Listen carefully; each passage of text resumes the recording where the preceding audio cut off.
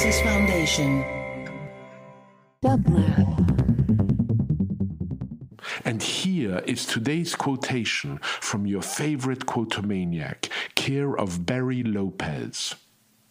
Conversations are efforts toward good relations.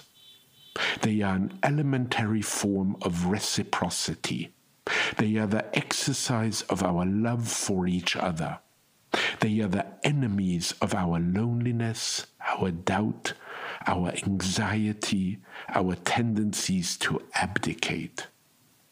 To continue to be in good conversation over our enormous and terrifying problems is to be calling out to each other in the night.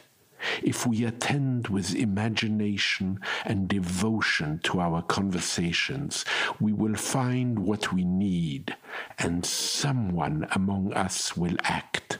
It does not matter whom, and we will survive.